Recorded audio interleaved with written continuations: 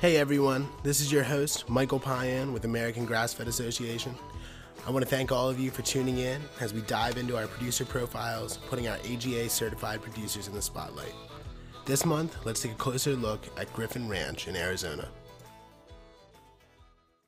Carol, so can you start off by just telling me a little bit about the history of Griffin Ranch? Well, Griffin Ranch, we actually started up in Washington State. And we started because of a sort of a strange inventory issue. We purchased an additional acreage that was contiguous to our farm up there, and it was a hay farm. So we had to hay off all the bad stuff that was in that back field. And then the next year when we hayed again, we still had all that stuff from the back field from the previous year. So when you're in the hay business, you got one or two choices. You either pull it all out of the barn and burn it, or you find something to eat it. And so a friend of mine said, you know, you really should think about Highland cattle, because she called them stupid proof. You can be pretty stupid and still do pretty well with Highlands. And they eat pretty much everything, because they eat both graze and browse, which was a funny thing when the first American Grass-Fed Inspector came out. And so they graze and browse. So they did real well on that old hay. And we thought, oh, good idea. We'll buy two steers, one for us to eat and one to sell. Well, long story short, within about a year and a half, we had 10 Highland. And so then that sort of got us into the beef business. And so that's what got us started. And then my husband's health deteriorated in Washington. So 6 years ago, we picked up the whole operation and moved it down here to Arizona. So that was a whole different world to get into when we moved to Arizona. Everything that we knew about cattle and beef and all that was different down here. So we had to relearn everything. It took us a couple of years to figure that out.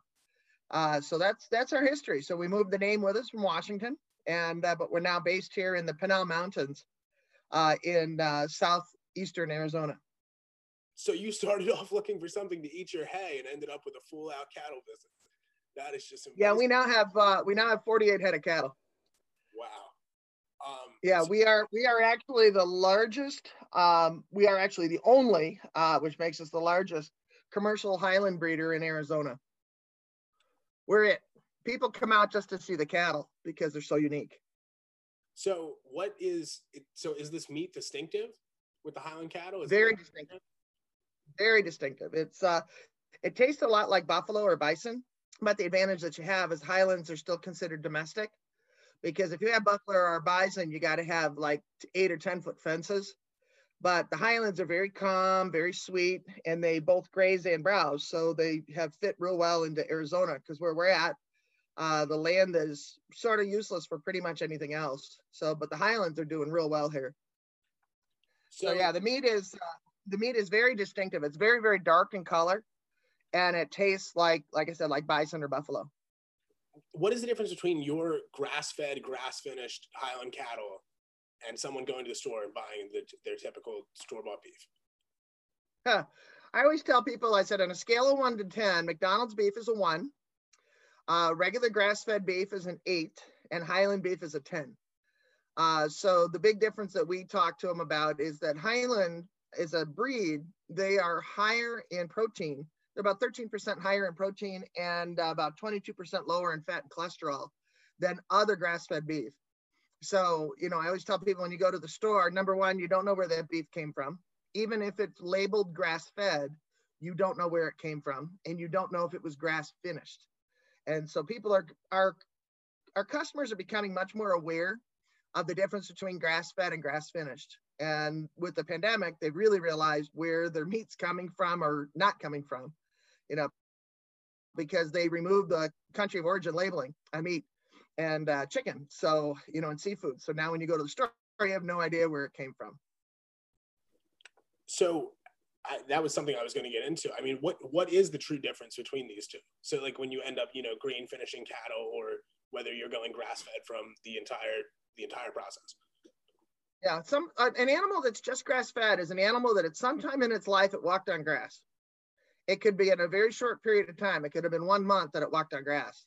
But what we position as grass-fed and grass-finished means that that animal has only eaten grass and forage for its entire lifespan, which is why it takes us almost 3 years to finish a Highland. And as I tell people in the grocery store, those animals that you're eating from the grocery store are probably about 8 or 9 months old because what they do is they take them very young from the ranchers, and then they take them to a finishing feedlot where they're fed GMO corn and grains, and then they're given antibiotics to counter the effect of the fact that they're packed in there so close. And then also cattle are not genetically programmed to eat corn and grain. It upsets their stomach. So you have to be really careful when you feed them. And so what they do is if they get sick, then they have to give them all the drugs and the antibiotics and all that because they'll founder. More than once, we've been butchering cattle out here and had our butcher called emergency, where somebody says, you got to come and kill the steer right now because he's bloating. And, I always ask the butcher and say, grain finished, huh? And he says, yep, gave him too much grain too fast. So much higher risk of bloating the cow. But the good news is it finishes up the beef a lot faster and it puts more fat in the meat, which of course is poundage that they get to charge for. So grass-fed meat and grass-finished is much leaner. It's much healthier for you. There's none of the GMOs that are in it that are out there. There's none of the drugs. There's none of the, all that other stuff that's in there in the commercial process. So that's why we really jumped on board with American Grass-Fed. What are the implications of cheap meat then, if you're making this decision as a consumer? It's not healthy for you. It's full of stuff that you don't want to put in your body. So that's why the customers that we target are people that really care about what they're going to put in their body. The biggest comment we get from our customers is, I've gotten to a point in my life where I would rather eat less beef, but quality beef, than I would eat more. And that's the market that we go after. It's a healthier beef. When you look at everything that they say about meat, all the negatives about it is all about the extra chemicals and high fat and all that. And that's where, you look at the government and how they rank beef, and like the ultimate beef is the one that's got all this fat in it. And then the only way you can get that is by grain finishing, and here's the healthier meat. That's the leaner meat. But if you had it scaled on a USDA scale, it would come out looking really terrible. So it's an interesting thing is that the federal government doesn't define grass-fed, grass-finished. They don't define in their definition of beef, the ultimate grade is the one that's the absolute worst for you. And then they tell you not to eat it. Like in the Green New Deal, they tell you, we're going to get rid of all the cows because they fart. And you're like, really? It's the positive nature of an animal that's out on pasture. I just think of the thousands of acres that could have been saved in California had those forests been taken care of correctly, with grazing cattle. Because like the highlands out here, we brought them to Arizona and they cleared out all the non-native species of grasses, the ones that burn fast. Our insurance agent came down the road. We just switched insurance and he says, man, you guys have done a good job of getting rid of the flammable stuff. And I said, not us, it was the highlands. So when land is properly managed with cattle, with grazing cattle, they've got an incredible benefit to the environment. So what all do the cattle do for your land? I know it's not just clear flammable brush. I mean, that's new to me. I didn't know that was something that they could do. Yeah, out here in Arizona, we worry about that. The closest fires that got to us were only a couple miles away. So we worry about flammable brush. But the other thing they do too is because of the way their foot is put together, is that actually where they walk, they take the manure and they push it into the soil. So they actually recover the soils. And in fact, and I'll send you a picture if you're interested in it, out here I live, the next closest city to me is Globe, Arizona. Globe like the world, Globe. And there's a mine here. We're biggest copper mine in the country. But what they did is they used cattle on the side of the tailings, which is the stuff that comes off at the end of the copper process, to restore the soil on top of that. Because it used to be, before they put the cattle on the hill, you couldn't see in Globe because of the sun, because of the dust storms. And now because of the cattle on the hill, they've restored the habitat, and now there's no more dust in Globe. So very creative. But they've got this small group of cattle. I'll send you a picture. You'll just laugh yourself silly, because here's this real steep slope, and here's these cattle up there, and they feed them. They're grass fed, and they feed them hay every day. And their job is to stand up there, eat the hay, poop, and push it into the ground. And they restore the soils. See, I think that's something that's really interesting. Is like, that was the way that it's, Carrie was talking about this, our executive director at American Grass-Fed. She was talking to me about how, like, we don't want to push that regenerative ag is this new brand new technology. This is the way it's been done for years and years. This is the way that the plant has naturally regained and regenerated itself. And we need to get back to that. Absolutely. And that's what's been prevented in California, is the guys that are in charge of the national forests out there have prevented the cattlemen from doing what they need to do, to do small backburns, to do, put cattle in some certain areas, and you either manage it, graze it, or watch it burn. And that's what we've seen this year. And somehow they think that's better for the environment. And with all those animals that were burnt, and, I don't understand, and all the stuff that went into the environment, but that's basically the rule is, manage it, graze it, or watch it burn. And we've watched it burn. Well, looking at your site, I see like even the cattle have names. Like these animals are obviously very special to you. Like you guys have a relationship. Yeah. It's one that, it's, what does it mean to you to raise these animals in that way, that they have names and everything? You're obviously respecting the animal, the land, ultimately all of us by respecting the earth. I mean, what does that mean to you? Well, and it was funny. We went to a party. Our butcher had his surprise birthday party. We were there and we got invited, and there was a lot of people there that we didn't know. And it was funny. They'd say, "Oh, those are the guys with the Highlands." And they're like, "Oh, you're the people that use so much of the animal." And I thought, that's a reputation I like to have, because we use so much of the animal. We use the feet, we use the lungs, we use the spleen, we use the trachea, we use everything that pretty much comes out of the inside. There's maybe about 2 buckets of entrails that we don't use. So because we think that respects the animal. We carry the American Grass-Fed certification. We also carry humanely raised and handled. So our guys are never put on a trailer and sent to a USDA plant. And that's, we think that's really important, because we think that they should have an absolutely incredible life right up to that point where it's a sudden shot to the head and they're down, they're dead. And that's very different than commercial slaughter. So yeah, we think it's really important. And we think it shows in the quality of the beef, that people know that those animals were well cared for, they're calm. I just had somebody pick up a head, because the Mexicans eat the heads, they call it cabeza. And I said, make sure you wash out the mouth. It's still got grass in its tongue. And he's like, okay, because we shoot them when they're having breakfast. I mean, they're just sitting there chewing their breakfast, and boom, all of a sudden they're down. So we think it's important. And the thing is too, is that we've only allowed our fold to get as big as what my husband and I can handle. So there are no workers here. So our animals know us and we know them, and they each have a name. We know who their mom is, and, we can track that attitude and personality, and, so that's what we breed for. It's part of what we breed for temperament. That's amazing. So why should... Honestly, it makes some people nervous. We had some people here yesterday, and it was right when the cattle came in to be fed, because we feed alfalfa as an augment. And they're a little nervous to be surrounded by, 40 plus animals with those huge horns. And they're like, are we okay? It's like, yeah, you're fine. They're not going to attack us. No, they're fine. Because they don't get out of the way. I mean, they're just like, yeah, go ahead, make my day. They don't move, because it's like, this is our place. Because understand where you live, cattle are in fences. Okay. In Arizona, it's reversed. People are in fences. Cattle are outside. So the cattle can roam wherever they want to roam. So Arizona is what's called a fence out state. So if you don't want cattle, you have to fence out your yard. It's opposite to pretty much everywhere else in the country. They get to roam wherever they want to go. That's incredible. I would love to come out and see the farm sometime when all this crazy COVID stuff slows down, because I'm sure I'll be with American Grass-Fed for a while. So I'll come out and get some.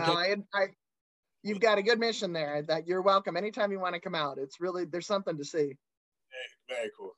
So this leads me to my next question. Immediately upon emailing you, you told me, we want our consumers to come and see how we raise our beef. We encourage.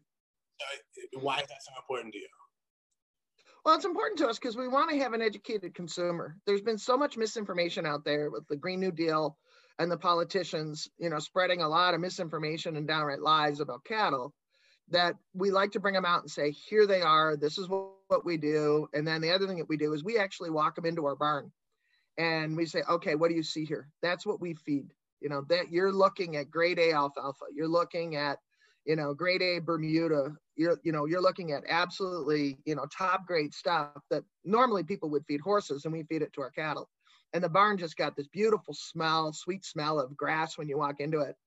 And they see the cattle. I mean, they see the cattle free out on the range. They see them wandering. They see them, doing what cattle are supposed to do. They breed naturally, they roam naturally. They have a great life right till that last split second. So we want our consumer to be educated. We want them to feel proud about the product they're buying, not just because it's superior in flavor, but because they're supporting local families. And it really hit me when we changed butchers. Our new butcher's only 40 minutes from our place. And now we explain to people how by feeding their family, how many Gila County families they're feeding, the butcher and the guys that help him. And, so there's a lot of families dependent on that half of beef. And so people feel really good about that. There's a real move to support small businesses because they've been so badly affected by the pandemic. And that's something I come from. A lot of this focuses on beef with American grass fed, but I come from a group that used to focus on a lot of poultry issues, and one of the biggest, if you're an independent grower, is that you don't even have somebody to come to process your meat. You can only, you can take it to this USDA facility, but if you want someone to do large scale processing near you, you're out of, because there's no one supporting them like you guys that can give them that. Well, and this butcher that we just got his license. He'd been building his butcher shop. That has always been his dream, was to have his own butcher shop. And his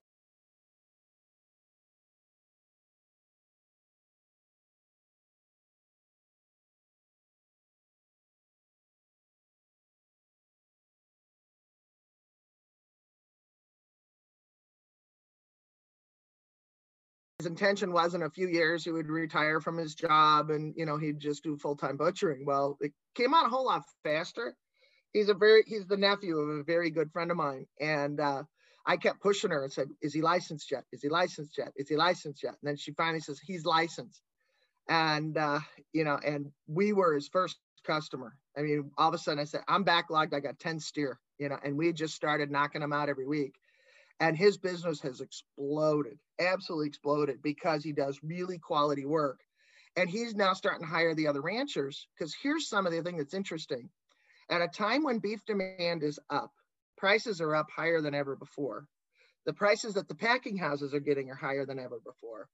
The commodity price, which is the price that the rancher gets, lower than it ever has been. Because you got ranchers that can't even sell their beef for what it cost them to raise it. So what we've done is, because we now have this capacity, which we did not have before June. This is all new in June. This guy got licensed and he quit his job. I talked to his boss. He says, I always knew he was going to, be a butcher, but I didn't realize it was going to be quite that fast. And he said, and I think I have you to blame. And I said, well, yeah, kind of. We reached out to our late neighboring ranchers that also do grass-fed, grass-finished. And we've been buying their steers at higher than market price. We've been paying a fair price for the steers, not market price, but a fair price. And so we're paying anywhere from 50 to 75% higher than what market price is right now, so these ranchers can survive. So that's what I mean, is you think about that direct sale half beef, how many families now depend on that sale? Because the beef prices are just down so low for the rancher. For the consumer, it's higher than ever. And plus, consumers are afraid they're not going to be able to get beef, because they saw what happened in March and April in this country, where you went in, there was no meat, there was no produce, there was no dairy. And so what we've got now is that, they're realizing they like the meat. They like the fact that we're certified American grass-fed and grass-finished. And what they know, what we've done with them now is to say, okay, well, they're saying, I don't have a big freezer. I said, that's okay, no problem. We'll deliver a quarter to you every calendar quarter or twice a year, whatever your freezer fits. And they're like, wow, now I know I don't ever have to worry about beef again. And then for us, we know we've got the order backlog that the ranchers can depend on, we can depend on, the butcher can depend on for a stable revenue stream. Wow. So my only question is, how can I get your beef? Unfortunately, I can't sell it to you. I can't cross a state line. Wow. So that's the bad part. Okay. Yeah, because we're not USDA certified, so I can't sell to a restaurant. I can't cross state lines. So we are Arizona only. Wow. Okay. Well, cool. So come and visit us. Come and visit us, and I'll give you some frozen stuff to take home in your suitcase. That's a deal. I'm going to make sure that I tell people where they can get your beef that are in Arizona, at least. Can you tell us a little more about that process if you are someone that's in Arizona? Yeah, we sell direct. The best way to get to us is through our website, and it's griffinranch.com, spelled the old English way, GRYPHONRANCH. And so that's the best way to reach us. And then we take reservations because we actually kill to order. Because we're not USDA certified, which is part of our humanely raised and handled because of the way we kill our cattle, we have to sell by the quarter, half, or full steer. We're not allowed to sell by the cut. So I have other ranchers that do sell by the cut, but we can only sell by the quarter, half, and full because of the way we process our meat. So they're actually butchered here at the ranch. So they never leave. I mean, when they leave the ranch, they leave in quarters in a refrigerated trailer. Wow. So you guys have set up your own little processing thing there, which is just you guys process all the meat yourself then? Or like you No, we have a licensed butcher. We help the butcher slaughter, and then it's quartered. And the problem was when we switched butchers, our old butcher, but he can only do 2 a month. He had his refrigerated trailer. Well, we needed to be able to get the meat chilled fast and to the new butcher, and he did not have a refrigerated trailer. So here in the middle of the pandemic, we're making a huge investment in this refrigerated trailer that my husband built to be able to chill the beef and and take it over to the butcher's place. And he's got a full butcher shop. Yeah, I can send you some pictures. It's really amazing. You wouldn't think that you'd find this in Little Gila County. And dry age it, right? I read something about dry aging. Yeah, we dry age. We don't wet age, which is a very common thing. Again, it's that acceleration. Because the beef you buy in the grocery store has been feedlot finished. You don't know if it's got antibiotics in it. You don't know what it's eaten. You don't know where it came from. You don't know if it came from China. I mean, some of our beef is coming in from China, and then they may cut it at the store, but you have no idea how old that animal was. And what they do is they put it in plastic bags with chemicals to soften the meat. And that's called wet aging.